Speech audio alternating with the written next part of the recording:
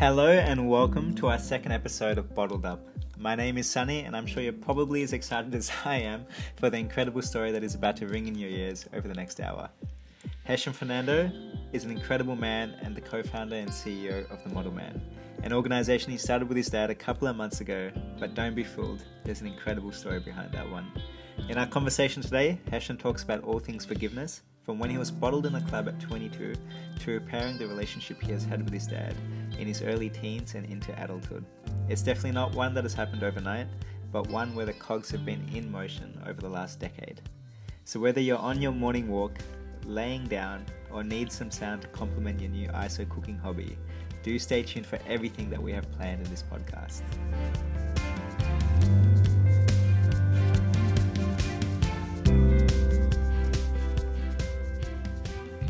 Hesh, welcome to Bottled Up. Thanks for having me, man. I'm excited to be here and I'm looking forward to everything we're about to chat about. It's been such a journey these last couple of years. I still remember the first time we met. I would have been interning at the Timekeeper with Christian, who we've got coming up in a couple of weeks. And I think we were doing a pitch for NAB. And I remember sitting down, we were sitting down next to each other, just chatting away. But more importantly, we took the train back home afterwards. And I just remembered our conversation just clicked. We were actually talking about our relationship with our parents, which was quite deep, quite early on. So yeah, I remember it. I remember on the train we were just standing like on the train on the way back, and we were just talking about life. And I remember thinking, wow, that was a really good conversation when I left. Little did I know, like a few years later, we'd be sitting here doing a podcast together. It's funny, you just never know what's ahead in life. And like when you plant a seed with someone, like some point in time, you never know where that seed's going to like sprout. You never know what's ahead in life. And I never would have thought that I'd be sitting here doing a podcast with you 2 years later. But for those that are listening, for those that are tuned in, I know you'd have a lot of friends that are listening right now. But, you know, for the people that don't know, you're doing some amazing work with The Model Man. So I thought no better to start this off than to ask you, you know, what is The Model Man? The Model Man, it's an organization focused on empowering men to become male role models. Now, there's obviously a whole journey behind that's come to this point, which I'd love to take you all through. But I'm focusing on men and their character and the impression their character leaves on others. That's kind of the premise of The Model Man, right? Now, I'm focused more in corporate and places of work, because I believe that's where most men spend their days after uni and after going into the workforce. The place where people spend most of their day on a 24-hour basis is the workplace.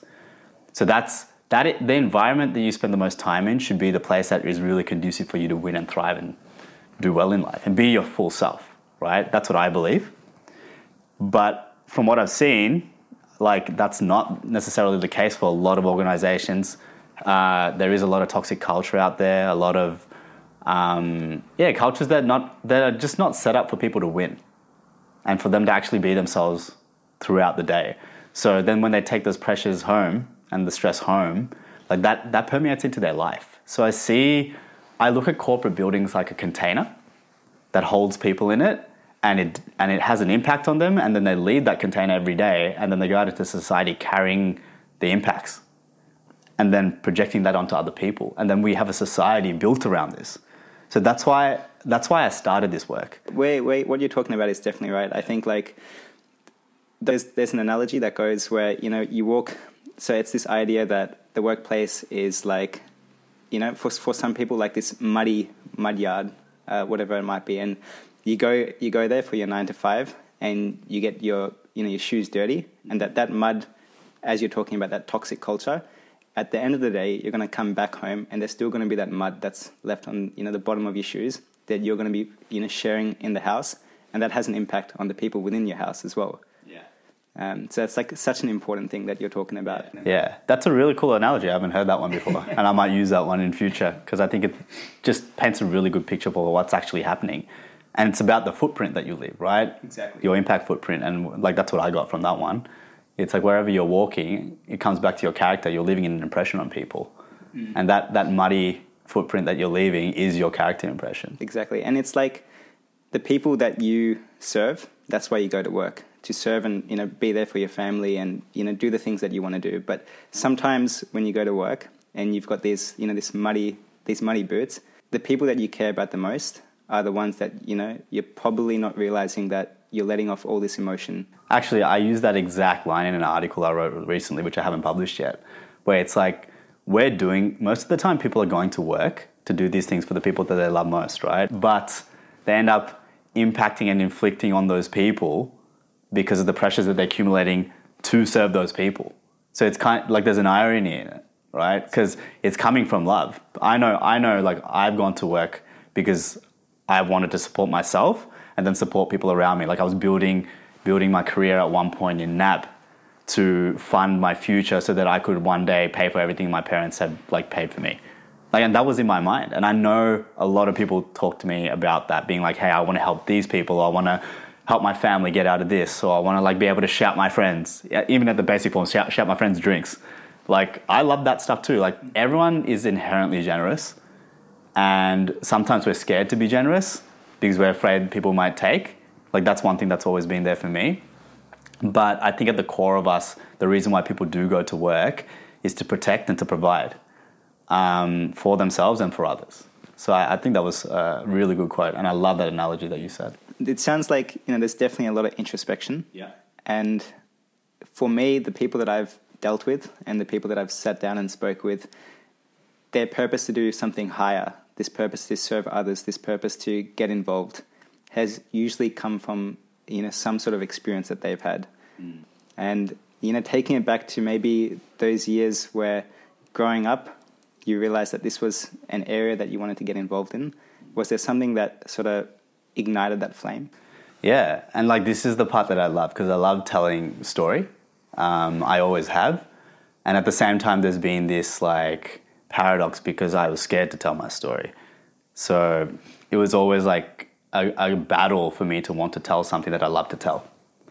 And I love that I get the opportunity to do this now. Now, these kind of things never come without a journey. So yeah, I want to tell the story of me and my dad growing up. So growing up, like dad was a corporate man and he's worked across multiple industries. And for a long time, probably until recently, until I actually started working with him, I didn't know what he actually did properly. And then I saw his CV and I was like, oh, wow, he's done a lot of things, like just across the multiple sectors and just different roles. But in short, he was an IT consultant and he would go into companies and work on change management and how to change culture across corporations, which I had no idea. Even before I started working with him on The Model Man, where that's the whole premise of The Model Man is to shift corporate culture through our men and then through our women as well. So yeah, dad was a corporate man growing up. He, as far as I can remember, he'd come home, but he was never really present and he was always really stressed. Like those are the two things that I saw. And there's like so much depth to this story in terms of how it impacted me, the way I saw him as a father growing up and as a role model. Like the honest truth is I didn't respect him. And it took me a long time to build respect again. And it's still an ever growing process of like getting closer to him and building on our relationship and healing father-son wounds that have been there day on day for decades, cultivating and being built within me without me realizing that was what was happening. So he would go to work, he would build all this stress and have all this pressure on him. And like he would accumulate that at work every day and bring it home. And my memory and how my brain has recorded it is he would come home most nights. It would, like as it's getting towards like 6 o'clock, tension would start building in the house. Like I could see mum would be getting more tense or like things would just like start building towards the fact that our dad was coming home. There was like this pinnacle throughout the day where there was this softer energy in the house and then suddenly it's getting more dense and dense and dense. And now I don't know if that was the case for my mum and my brother, my younger brother. But for me, that's how I felt. And I knew when he came home, the energy in the house would change and there would be like a denser energy. Now, I wasn't conscious of it at the time that that's what was happening, but in retrospect, that's how I see it. He would come home, he'd be stressed, he'd be disgruntled, he'd be very short, he wouldn't want to really talk. You could tell he'd been frustrated by the day, like he was just giving that energy off. And it was kind of like, I wouldn't even want to like come and talk to him or things like that because it's just like that leave me alone energy. Like you could just feel that. And then he would head upstairs and most nights I would remember like arguments starting to break out. Like I'd hear it like upstairs in the distance when I'm downstairs and I'm watching TV with my brother, suddenly hear like yelling. And still today, that kind of thing triggers me a bit. If I hear like arguments or raised voices like breaking out somewhere, I immediately go into protective mode or survival mode. And it's something that I've had to uncondition, because then when I hear those arguments breaking out, I'd leave my brother downstairs. Then I'd run upstairs, I'd close the door, and then the fighting would be usually like pretty heated. Like they'd be arguing. And then my dad would kind of be like, I said this, I'm right, she's wrong, she's this. And then my mum would be saying, he did this to me, he said this. Basically just putting two people trying to get their opinions across about how they feel and neither of them hearing one another. That's the crux of it. From a very early age, so probably like 12 years old, I started to learn how to mediate conversation. I learned how to disarm and diffuse people. So when emotions were heightened, I was able to like bring them down by being the person in the middle that brought kind of a voice of reason between two differing opinions. That is what led to a life where I started to want to fix and solve problems. I just grew a love for it. And I think my love came out of the fact that I felt like I didn't do that great a job growing up because I wasn't trained in it. I was just put in a situation where I had no choice, right?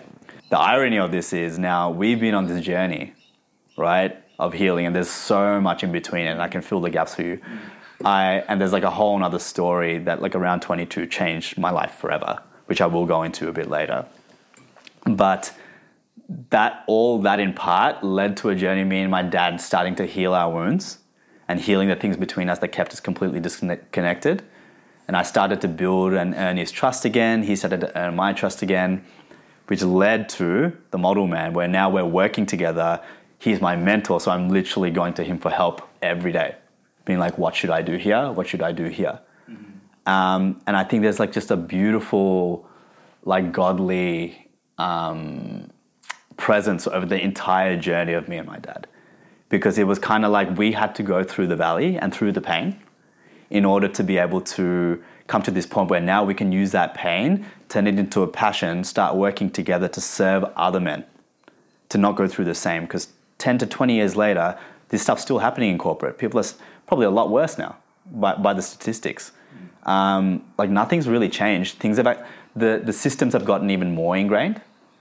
The environments are even harder for people to just be themselves. And the stress is at an all-time high, employee turnover rate, employment unhappiness. Like you look at all the statistics, all of it out there has significantly increased and worsened. But I believe me and my dad went through that, and our entire family has gone through different journeys. I could tell you the same thing with my brother, the same thing with my mother, but specifically with my dad, the Model Man was my journey with him.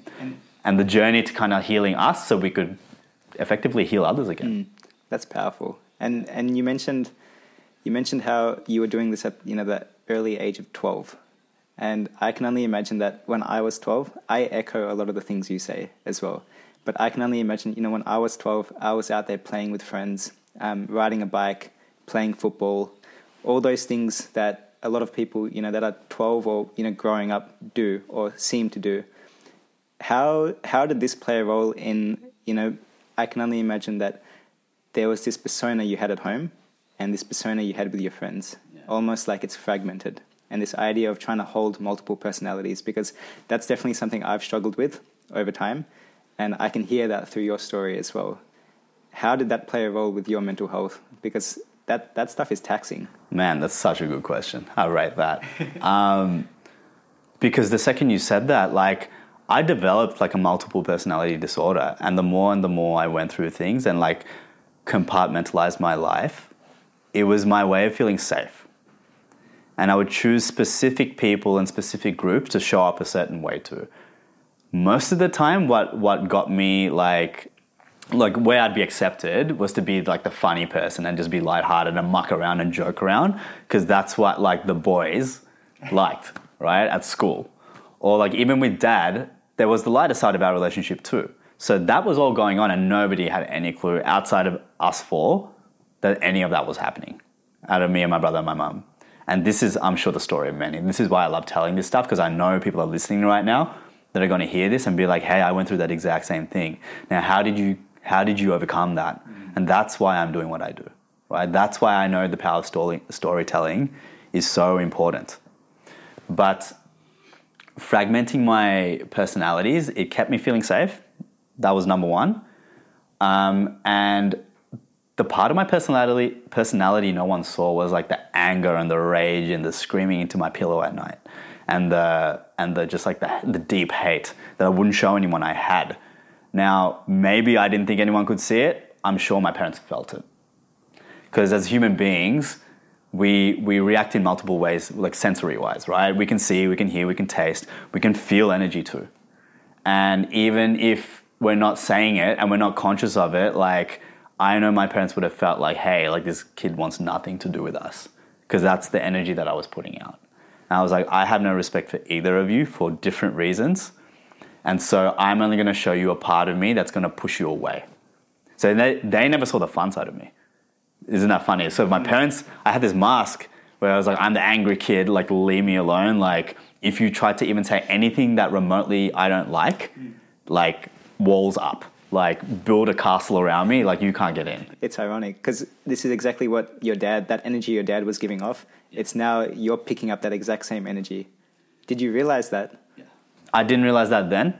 Now, the whole model man concept is role modeling and example setting, and that we mimic everyone around us, right? We are the construct of everything that everyone else has made us to be, right? We are what everyone else sees us as. Now, being around an angry father, I was like, I'm never going to be like him. I became exactly like him, full of rage.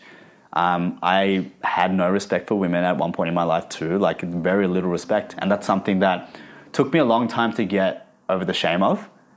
But I'm proud of myself because I took responsibility for it when I realized. And that is the key. And I can hear the honesty when you speak as well. That is the key, because all of us are going to make mistakes. This world right now isn't set up for people to be themselves healthily and to win. The systems just aren't set up that way, which is why I'm doing this work. But the beauty of all of this is I've come to this place now where I'm showing more of all of myself to more people. And this has been a progressive thing to feel safe and safer and safer to be myself without feeling like I'm going to get judged, without feeling like I'm going to get kicked out of the tribe, in quotation marks, and end up on my own where I'll have to survive by myself and no one's going to love me and no one's going to help me if I need help. I think that's all human beings' like deepest fear is like ending up outside of the tribe, wherever they feel safest and trust, and like not having family or friends that they feel like they can like talk to or like have banter with or connect to in some sort of way. I think connection is the deepest part of who we are as human beings. Thank you so much for sharing all that. Like that's the authentic and genuine self. And you sharing that, like, I can only imagine, you know, that moment when you were putting your head into the pillow with full rage, how scared you would have been, and how you would have felt like your whole world just collapsing, you know, onto you. And I want to ask, did you have friends that checked in or friends that realized that something wasn't right? Like, I remember, like, even just anecdotally speaking, like, there's been times where I've gone through, you know, that tunnel, and sometimes you struggle to see the light at the end of the tunnel. And I've been very fortunate to have, you know, friends going through high school, but also probably more so during university years, just check in and ask, like, hey, Sonny, are you okay? Like, Sonny, you know, you're not acting like yourself recently. Like, is there something we can do for you? And, you know, I think over the last couple of years, like, definitely I'm in a much better place now and I feel so good. But it's because I've been able to, you know, start talking about it and start realizing that actually it's okay not to be okay. How cliche is that? But it's so important. You know, it's actually okay not to be okay because a lot of people go through shit. And yeah, I just wanted to get a sense of, you know, did you have those friends that checked in, and realized that there was something that they could do to help you? Yeah, wow, that's a good one, man. And like, I definitely resonate with that. It's like the feeling of like when you're in the valley, where is everyone? Exactly. And I call it the valley all the time because it feels like walking through like dark hills where like there's like shadow and no one's there to see what you're walking through. And then you might come out of those valleys, but like no one knows what you went through while you were down there, right? And my valley was like locking myself in a room that was like dark most days. Actually, one of the rooms in this house, like downstairs, was a room that I locked myself in most days and nights. you know what? I think it's important to tell it now because it's this. It's like the most alone I ever felt in my life. I feel like no, everyone that was there in my life suddenly just like moved away, and it was just me, and like I didn't even know what. It was me and like a void, and like I talked to that void. So this story is when I was 22, I was at a uni event with like mates, and it was like probably a very safe environment for people, right? Like you're in uni, like you know everyone at the event. It's like second year uni, like so everyone knows everyone, everyone's friendly, everyone's talking, laughing. And I remember talking to one of my mates, and I actually told her, hey, I'll be back. I'm just going to go check on where my other friends are. I go to the back of this club at this uni event, and a fight is breaking out. And I see some of my mates are in it. And just like split-second moment, I think that survival thing kicked in where it's like, oh, there's like conflict happening, same as my parents. I need to stop it. Like I need to be the guy. I need to be the hero in a sense. So I jump in to stop it. I pull about 15 people behind me, just like force everyone, like I split the pack and force everyone behind me. And as I do that, someone cracks like a big glass bottle like on my face and like shatters on my face. From right where about you're sitting, now just for the people listening, you're about a meter in front of me, that person threw it as hard as they could and it hit my face and I fell to the floor. And went in an ambulance about 45 minutes later because people wrapped a bunch of bandages around my head to stop the bleeding and ice and everything like that. Ended up in the hospital, and I remember they took off the bandages. And I saw myself in the mirror, and I had like, have you seen Batman where it's like Two-Face? So he's got like one side of his face is like scarred and the other face. Yeah. Literally that's what came to my mind in that moment. I never forgot it. It's like etched in my memory where it's like, I look like that villain. And I remember telling myself, I look like a monster. Like I look like a monster. And there was this like whole scene, it's like a movie scene where my dad's sitting in the background with his hands in his face in his hands, he's like bent over, like emotional obviously seeing his son, this has happened to his son, right? Me feeling all sorts of things, but predominantly rage. Now I had been building rage for a long time towards my parents and just in life in general and becoming this very angry kid who wore this mask that he was happy at school, but was very angry underneath it all. And this just like set me off. Mental health went off the scale. I lost control of all my emotions. If anyone triggered me even a little bit after that, like it would just be like lashing out at them, yelling at them, like kicking cars and walking off, kicking whatever I could, like just complete unleash and no control. Like I lost control of my humanity and who I was. And that part of me that wanted to protect myself started taking over and like consuming me. So I felt so unsafe. That's when I started to do the whole like barricade myself and then be alone, back to your point, right? I needed to be alone because I felt like if I was around people that I didn't know how I'd react in any environment or what would trigger me. I didn't feel in control of myself enough to feel like I'd be safe for other people to be around. Like that's what it had come to because I was having very dark thoughts. Mental health was just like totally out of whack.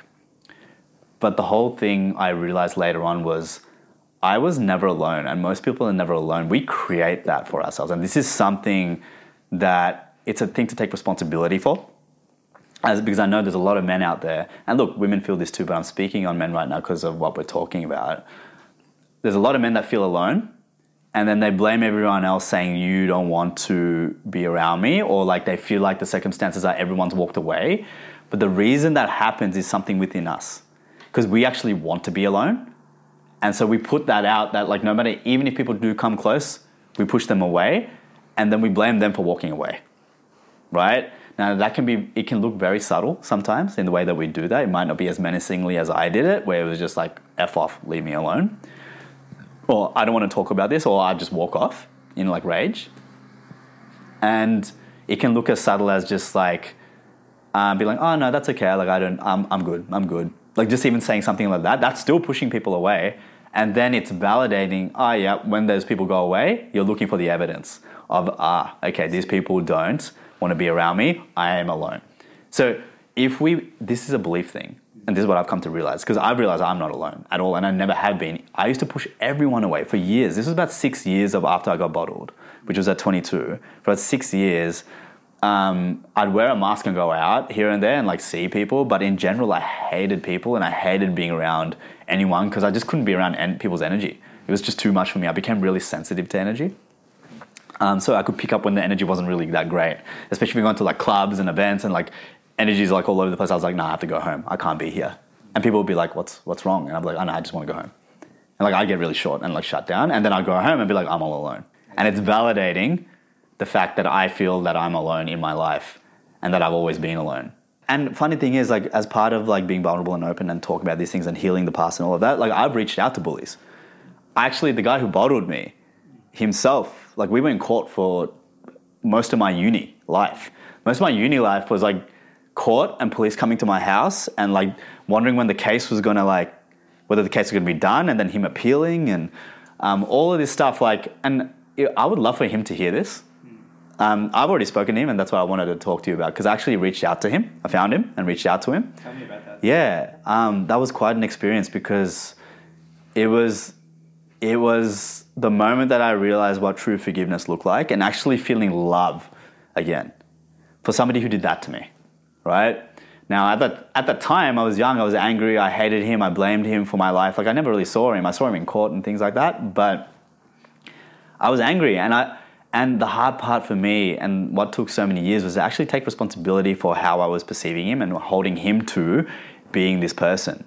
Because true forgiveness is understanding that he made a choice in a moment to react. And I don't know what his life was like after that. I don't know how he became, which is why I reached out to him. Because I wanted him to know the man I'd become since that day. Now, like, I went through like a pit for a long time. Like, it was, my life descended from that point.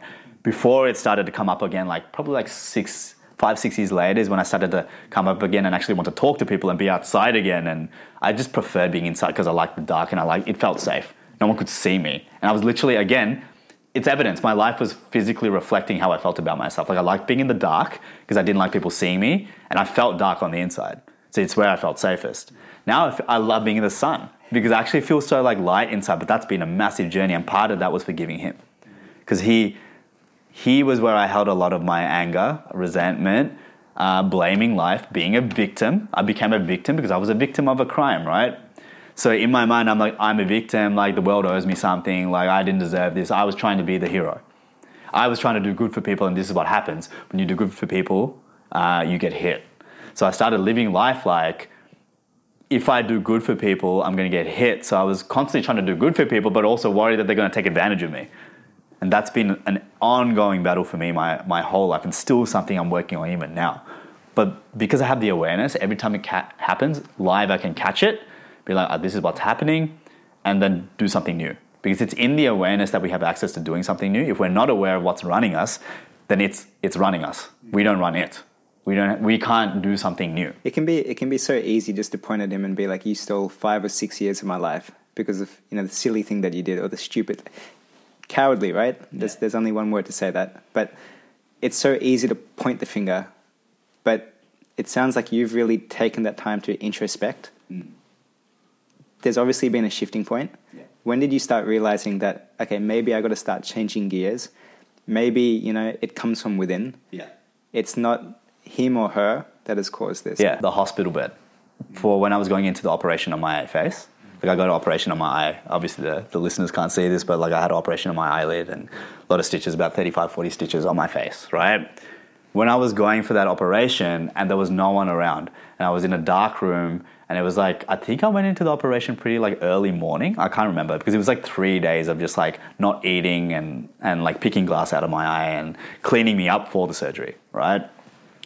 And I remember lying there just being like, oh my God, like my whole life and everything that's led to this moment, like this is me. It's because of how I felt about myself. Like I've created this. I realized in the moment, I remember lying on the bed and being like just being like light bulb moment. And like, oh my God, I caused this. But I'd been living my whole life up to that point being like, my dad did this to me, my mum did this to me, those people didn't care about me, those people bullied me, this guy hit me with a bottle, like I'm the good guy, I'm the good guy, I'm the good guy. Now, yes, I had the intention of being a good person, but that doesn't take away from the fact that I have designed my entire life to show up exactly the way it showed up. I got bottled because I had designed my life to lead myself towards getting bottled. And I live my life now realizing everything that I design is what's happening to me. We're on this podcast because I intended to live a life where these kind of things could happen from then on. And it took me a while to undo the damage and the internal wiring and the negative beliefs that were running my life, to actually pick them up and see what's running me and then kind of insert new ones in. Forgiving him was the release, because talking to him in that conversation, it was through like a text, but the line that never left me when we were talking, firstly, he said, I'm like really inspired by the person that you become. Hearing that from the guy that hit you, that you were in court with, this kind of like the person you'd never want to see, like actually having a conversation with that kind of person is a real surreal life experience that not many people will get to experience. But I want people out of this podcast, if there's somebody in your life that you haven't forgiven, that's like not the person you'd ever forgive, that done the most horrific thing to you. Like, I want you to just be willing to look into whether you can and see if you can take that on and start to go on a journey of what that may even look like. Because it's going to set you free. It set me free, and then it gave me access to set him free, because he told me he'd been living with the guilt and shame of what I'd been doing to him, what he had done to me every day of his life since that point, where everyone in his life never even talked to him about any of it because they knew how touchy it was for him. He felt so ashamed of the person that he was that he went on to, I think, mentor younger kids around violence. And I was like, wow, like just even hearing that, like it gives me an understanding of his life and gives me an access to being like, who is this guy actually? Because all I know of him is who I've created him to be without actually speaking to him. And there is so many of us out there right now, and I'm talking to you on this podcast, whoever you are listening, that there will be people in your life that you haven't even given a chance to like show who they actually are to you, and you've created and assumed who they are for yourself. And right now, they're living that way in your view of them. And that is a big part of the reason why the world isn't working right now, is because we have a whole lot of views and a whole lot of people. Here's a controversial one, Trump, right? And like, I love controversy. This is why I love bringing up stuff like this. But like, I'm talking about more the premise of judging people based on just what we hear, rather than actually talking to people like the guy who hit me and finding out who they really are. Now, you may still find out that they're not the greatest person in the world, right? And they might be doing crazy things. And it might just be like, oh, wait, actually, I was right. But don't assume. That's what I'm trying to get at. Don't ever assume, because if I had assumed about this guy and never reached out to him, I would have never found out that he'd been living like this, suffering in pain. Look, I had actually gotten more over it than him. And he's the one who hit me. So hearing that and then talking to him about that, he said this one line. He's like, I'm not a bad guy, man. I just made a mistake. And that one's like lived with me ever since, because I can resonate with that. I'm not a bad guy. I've just made mistakes. I've hurt people too. Not in that way, but equivalently in other ways. I've hurt women. I've hurt men. I've hurt people I've loved, right? And we all have, because we're all trying to figure ourselves out during those younger ages, especially becoming men, becoming boys to men. Doing that transition while we're trying to figure ourselves out and uncondition the learnings that are not serving us, then trying to be who the world's telling us to be, when we're out of alignment with ourselves, we make irrational decisions, or we make decisions that aren't the best for us or others. And half the time, the world's not even teaching us to look at the impression our character's leaving on others. When has anyone ever told me that when I was growing up? No one. Like, no one talked about that stuff, because it was just like life happened. That's what it was for me. Life happened and I lived. And I went and worked at Target, and I went to parties, and I went to and I loved talking to people because I had fun, and I loved playing basketball, and I liked shooting 3-pointers. Like, it was just like I could rattle off my life. There was no conscious thought to what was actually happening. My life just happened to me. Now my life happens through me. And that's what changed in the bed that night in the hospital. Because I decided that life is going to happen through me from now on, and I'm going to do whatever it takes to discover what got me to this point that led me to getting hit, and all the other things where I lost respect for dad, and my journey with my parents, and losing friendships, and people, like feeling like people turned on me and I'm all alone, because that's what happened to me. Back to the alone bit. I felt alone because I pushed everyone away. I claimed that people betrayed me and turned on me after I got bottled, where like they weren't there for me, like you said, in the moments I needed them most. And I had people that tried to be, and I still push them away just to validate that I'm alone, right? Because really, what I'm really trying to say is I want to be alone. And I'm too scared to be around people. I'm too scared to let you in again. That's the truth. So it's just more convenient to say, like, you guys aren't there for me. This is why I'm doing what I'm doing at the Model Man, because people need... a big part of role modeling is taking responsibility. that's why like responsibility is a huge thing I teach the men in corporates now. You're onto something, because even in high schools and when people are growing up, emotional intelligence isn't taught to us. And I see the exact same thing. There's people I deal with that are 30, 40, 50, but I can see those little pieces in their character, which I can tell that inner child is still there, and there's something behind all that. There's different layers, and those layers pack on over time. 100%, man. And when you say this, like there's this inherent part of us that just wants to remain like a child and like that, have that childlike curiosity, have the childlike behavior, because it's where we're lightest. But life happens. We grow into our bodies. We physically become bigger. But I think the most successful people in the world are the ones that are most deeply connected to that inner child that they didn't lose when they were a child, or they've come back to unlearning all the stuff that they learned that doesn't serve them in order to just become someone who can be light and happy. And shout out to my mate Christian right now, who's actually done a podcast with you guys. He's someone that every time I'm around him is very connected to his inner child. And there's a curiosity, and he has a fun and a joy, and the way he speaks is like a child just expressing himself. And I love that. And it's something that I look to embody, and like that's role modeling for me. That's the whole concept of the model man. It's like who in life or who around me are embodying the things that I want to become, or embodying the things that I already am that I like. Because the more I surround myself with those kind of things, the more that I'm able to keep myself in environments that hold me to being that and continuing to being that.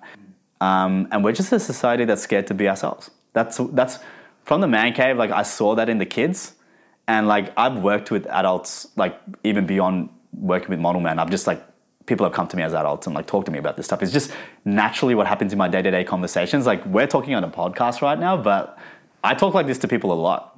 And like at like dinner parties or things like that, like, or just like catching up with my mates, my conversations mostly end up like this.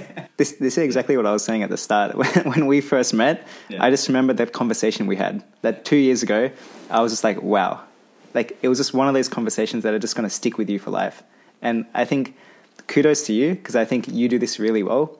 You're able to connect with people right to the core just in that initial conversation. And I think that's what people value the most. Because sometimes, sure, small talk is great, but sometimes people feel like small talk is just a burden, right? And there's an important theme that's coming out throughout this whole thing, and it's this idea of self-confidence.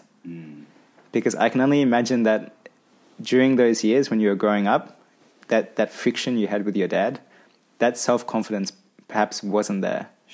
Shattered. After getting bottled, I can only imagine that spiraled even further. But now, having these conversations with people, tell me about how that confidence has ballooned up, and you've become your authentic self throughout that whole process. Yeah. See, when you said that, here's what was happening in my body. You're talking about confidence. My body tried to shut down because there's a part of me that doesn't believe that I'm confident, right? Now, this is the gold here. Like admitting this in live, in real time. If people can start to do this in their conversations, then that's the access to being yourself. Because what happens is, in the schoolyard, like somebody comes up to you and then like says something to you, and then you don't feel confident, right? Because they've like, I'm telling my story pretty much. This used to happen to me all the time. Like kids used to say stuff like emotional bullying was a big thing, like in our school, and definitely something I received in high school a lot. Much less in uni, because I got to kind of start afresh. It was like I didn't have the same people ongoing from high school. Got to meet new people and kind of show them like it was from a day one a new person. So I got to be whoever I wanted to be again. But in high school it was difficult because the persona that I fit into was one, this like brown boy in like a predominantly white school. That was a whole nother like set of challenges and beliefs about myself and protection mechanisms that I developed to just fit in and be accepted. But the confidence piece was like, when I didn't feel confident, if someone just bagged me or said something to me and they knew that it got me, like I would just feel unconfident and then try to cover it up by like trying to be like cool or try to like be funny. And then like if it was a bully, that bully would see right through that, because that's what bullies are good at. They're good at seeing the weakness and the trigger and then like chipping at it, right? Poking at it, because that gives them joy for whatever reason, right? Things that they've gone through as well, and like it puts them in a position where they feel maybe a little bit powerful, right? Working with the Man Cave has been really interesting because I've got to see the psychology behind bullies, behind alphas, behind the quiet child, behind the kids who love to study, behind the ones who love music, behind the ones who are the cool kids, behind the ones that fit a little bit into the cool kids circle, but like also like can get along with everyone. There's always those guys as well. Like I can think of literally those people that were in my life that fit all of those categories growing up. And I bet you do too. And I bet you everyone else, the second I start to label like that, they'll think of the people that remind them of those labels that impacted their lives in that way during school. This idea of alignment, and I'm sure there's probably many people that are listening right now, you're working with your dad. Yeah. I assume you guys are working much closer than you ever have before. Tell me what that relationship is like now. Yeah. Anyone who knew my relationship with my dad through like the period I got bottled and like maybe before that, like earlier friends, and there was definitely people who are very close to me, some of my best friends still, who know I didn't have a good relationship with dad and that I talked about him very negatively, would be shocked. Would be shocked at the level of like teamwork and like dedication that we have to what we're doing and the support and the trust that's being built. Like, it's like day and night. Like, and that's why I want our example of relationship as father and son to exemplify that for other people. But I want them to hear like how horrible the relationship was. Like, this was the man I hated more than anyone. Like that, and I say that honestly because I hated him. Like it was like a burning, like murderous rage I had in my body. And one thing that I've learned about, like so many people disown that about themselves, like many men feel that stuff, right? It's like, oh, I want to kill that person. I want to hit that guy. Like that's our dark masculine. That's a part of us. If we disown that and it's not able to be spoken about in conversation, like it's a normal thing and it's not normalized, then it's a thing that we suppress and it's a thing that shows up as an explosion. Cue your organization Bottled Up, right? And the irony of that, I got bottled and I'm on a show talking about Bottled Up is funny. I'm glad we can laugh about that. It means you've definitely moved on. That's the bit, right? Because when I talked about that guy, it's like I have love and affinity for him now, so I can talk about that situation. Like I wanted to actually interview him for Model Man. Like I want, and like he like this is to you out there if you're ever listening to this, man. Like I would love to just talk to you one-on-one and create safe space to just talk about as people like who've grown from something like this, be an example for people on forgiveness. Like it's so powerful. And I know like in his time, like if he ever felt like it, like I'd be happy to do something like that with him and actually sit face to face, have a coffee, maybe put on a recording like this and just have a chat. Let it out, right? Yeah, because it's powerful when people set an example. And I want more people in corporations to set examples. I want leaders in corporations to set examples because they lead entire teams who have lives outside of the workplace. And that leadership extends to outside of the workplace where those people feel less stress and they don't take that home to their family and then project it on them because that leader exemplified what it is to be a peaceful, calmful, rest-centered human being, right? I think that's super important. It's sometimes funny how all of us just want to live the best life. We just want this feeling of joy without any problems.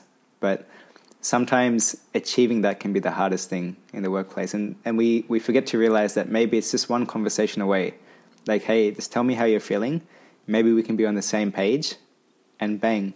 Some of that weight off your shoulder just comes off. And that's difficult and that comes back to like the constraints that are put in the workplace. It's hard to say about how you really feel, right? Because you want to please your boss, you want to please your peers, you don't want to piss off team members. Work politics, this is a term I hear a lot. These like because I'm out of the corporate space, right? So hearing the lingo all of a sudden, like work politics and lip service and all the things that like people like know are going on and have coined terms for it, but it's not spoken about openly. It's all spoken about like with people you trust in the background. But what's really going on is it's really hard to open up conversations like that in the workplace because the constraints in the workplace are so tight in most corporations that there's no space that feels safe enough to talk about these things and actually voice yourself about how you're feeling. And like the alignment piece with him. The journey is now at a place where he's my mentor. He's the man I look up to. I'm learning so much about him now every day, more and more, like about his childhood, about like the things that he saw that his dad did, like his journey. Because it's in the understanding of who he is as a person from beginning to end. I start to map out who he is and why he does what he does. So then I'm no longer assuming, this is why, he's angry because of this, because he hates me, or because like I'm not good enough, or which is what we do as human beings, right? The second our father or our mother do something that makes us feel rejected or makes us feel judged or whatever, we immediately create a little story about why they're doing that, not realizing like where the fact that they even judge people comes from, where the fact that they even find it hard to accept you may come from. Or they may not be doing that at all, but the point is understanding and getting a map of a person's entire life and understanding as much as you can about their journey is the key to freedom. Because it's in understanding people's stories deeper and deeper and more inherently, and having that curiosity like me and Dad have now every day, because we're talking about this stuff every day. We're in meetings together, working together to help these men. He's helping them from like pretty much the father energy perspective, and I'm helping them from like the younger person coming up who was impacted by the father. So it's a really powerful duo working together to like help heal both the inner child and like what's happening presently in the workplace and providing like tangible solution, which is my dad's expertise. It's funny because I had no idea this was his job, right? Like this is how little I knew him. So in terms of how, if I didn't even know like what my dad did as a job, like his whole life, I'd just be like, oh, he's an IT consultant, but I don't know actually what he does. Like Journey Forever. You can get infinitely closer to anyone, right? So it's not about like there's going to be an angle where like now we're like, that's it. And like we just stay at this place where we're like loving. It's like love is, like I'm learning through this journey, love has like so many layers and it's an infinite thing. And for me, I have a relationship with God, and God is probably the pinnacle of that. But I feel like logically I could never understand the love that God has, but I could get as close to it as I possibly could. And I freaking love that. You know, you're the practical example of someone who had basically zero relationship with your dad, you know, as a teen, and now your dad is your mentor, which is absolutely crazy. And a weird irony exists, you know, you used to be this voiceless kid who didn't want to talk, you locked yourself up, and now you've grown into this confident man who is going into workplaces and helping others realize the learnings that you've had, but more importantly, help them improve the relationships that they have, you know, with themselves, you know, within themselves, but also between each other, which I think is so powerful. There's an irony, and there always is an irony in mission, because mission comes from the pains that we go through and having overcome them. Because that's where if anyone wants to like discover their mission or their purpose in life, look at the things that you've been through. Start there. Because when you look at the things you've been through and then the things that you've overcome, that's what purpose is. It's helping other people being able to overcome the things that you've gone through. Right now, every single person has their own path that they've walked that no other person on earth has walked. That's why everyone has a purpose. Because I can't speak on behalf of you or anyone listening to this podcast about what they've been through, and only they know their journey in full. Where they know what they've been through, they know what they've learned because they were going through it completely from day zero to day dot. So from that is where purpose can be derived, because you look at what are the things that I've overcome and how do I turn that into something and create something outward, and as an outward expression of who I am into the world, where I can now help people overcome that same thing. And if everyone in the world is doing that, it doesn't have to be a business. I'm just saying, before I had a business, I was doing this for years. This was just me. So when I had conversations with people, my conversations became so interesting because I was just like, and speaking out an outward of expression of all the things that I've been through and then how I overcame it. Like when I talked about the guy who hit me, like I was talking about that before I ever did any of this. And I've had conversations where like people went and forgave someone because they heard what I did, you know, like, so it's start off with being the example and don't be so concerned about like growing a business and being the big entrepreneur and needing to be seen and validated for what you're doing. Like I've been through those spaces, even in growing businesses. If people overcome that, which I am putting out there to everyone who knows anybody who's going through this, like try and plant the seeds in that person that the reason that they're going through this thing is for some greater purpose. Because for me, like again, with God, it's like I believe the devil tries to stop us from like doing good for others and tries to keep us in that pain, right? I believe like there's a consciousness, right? And there's like a light and a darkness to it. The light's trying to get us to do the good thing, and the dark consciousness, which is conscious, is trying to keep us where we are at so we don't do that thing. So people who are going through pain right now know it's for the greater good always. And if you start to believe that, it starts to open up the ability to at least walk forward in the dark and just keep walking straight and trusting that at some point a light will start to appear somewhere ahead of you. Because that's what my life ended up being like. I saw a glimpse of light when I did the Young Social Pioneers program. for the Foundation for Young Australians for my old business. That was my first light that I saw. Everything else was misery. Even when I was running my other businesses, I was like in misery, unhappy, internally like dead. That's why I'm so focused on being the example, and I'm not perfect, trust me. I'm not. Like, you could talk to any of my mates who see me behave like a 5-year-old half the time. And that's the point. I should be able to be who I really am with my mates and with people. Like, I'm not out there to be like, hey, be this perfect, well put together, pristine person, but just be aware of the impression that your character has on others at minimum, right? And then live your life. Because if we're trying to be this ideal all the time and like match it, that's not realistic.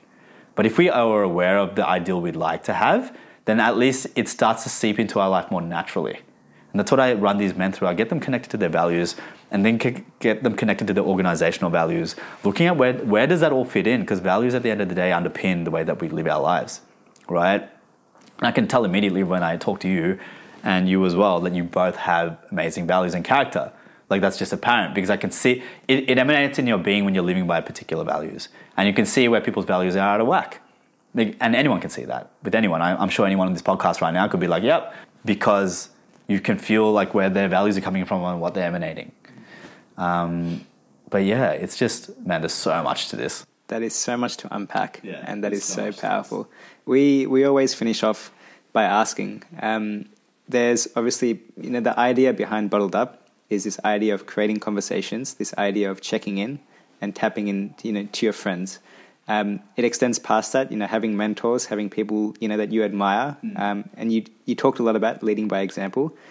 What advice would you give to someone that is perhaps going through something very similar to what you are? And I think you've touched on this quite perfectly. Someone who maybe doesn't have the best relationship with dad or mum. Is there a piece of advice? You talked about responsibility, you talked about leading by example, but is there some piece of advice you would give to someone who's out there that's currently facing that? Yeah, who's currently facing any challenge of any sort. Like, if you're going through any challenge in your life out there right now, I'd put it to you that it's the evidence thing. Like, you are designing your life exactly the way that you want it to be, to either protect yourself or to become abundant in life. So my advice is look at whatever's happening in life outside of yourself. This is the outside in, inside out thing. Like, whatever you perceive happening to you outside in your life, point the finger back inward always and look at what that's reflecting back to you about yourself that hasn't been dealt with, and become curious about it. Because there might be people that you're not getting along with, relationships breaking down, stress at work. All of these things are things that I want people to start living like they've attracted. Like, it's not anyone else's fault. It's our design. Human beings design the life around them, right? Based on their experiences and based on things they're trying to avoid and protect themselves from them, things that they like, and it all culminates and gives us our life experience. So my one piece of advice is turn the finger inward and point it towards yourself at all times. Put a stick in your house somewhere, like put it on your mirror, put it anywhere in your house to constantly remind you to point the finger back in, so that whenever you're going through a challenge, look at what that challenge is reflecting about you that you haven't dealt with and start to inquire into it. And now inquiry can look like talking about it to mates, checking in. It can look like journaling and just writing and getting your thoughts out. I run an exercise on myself and with my clients where I'll write out the challenge and then I'll take myself through my own questioning. And whatever comes out, no matter how ugly the thought is, that's the key. You might be having the ugly, because so many people want to avoid the ugly thoughts they have about other people and other things. Like, I have ugly thoughts about people and I'm like, whoa, I just thought that? Oh, where did that come from? None of that is us.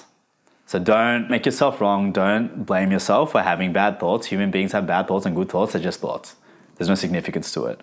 So just turn inward, capture the thoughts on paper or in a conversation with mates, and start to get curious about what the situations or the challenges that you're going through are reflecting about yourself. That would be it. The world will start to change from that if everyone did that. Journaling has been a massive part of what I've been doing recently as well. Like, it's either listen to The Last Dance, watch The Last Dance by Michael Jordan. That was a good interview. Yeah, that was amazing. Or I might just take the night off and be like, hey, I just want to journal my thoughts, which is a bit powerful. Yeah. For those that are listening and maybe want to connect with you, where can they find you? The work that you're doing with Model Man, I'm not too sure if you just want to share. We'll put it in the show notes as well. But yeah, where can people find you? Yeah, so themodelman.com.au is the website. Going through a revamp right now. I'm going to have some brand new stuff up there. Definitely check that out. And then on Instagram is like where I'm definitely like personally you can reach me. So the Model Man Official is the tagline. And then we have a Facebook page as well, the Model Man Official as well, that we pretty much post content about all the challenges that men face in the workplace, and now women as well, as we're branching into that. And we're keeping people up to date on the journey through those mediums. But yeah, those would be the places. Awesome. You heard it from the man himself.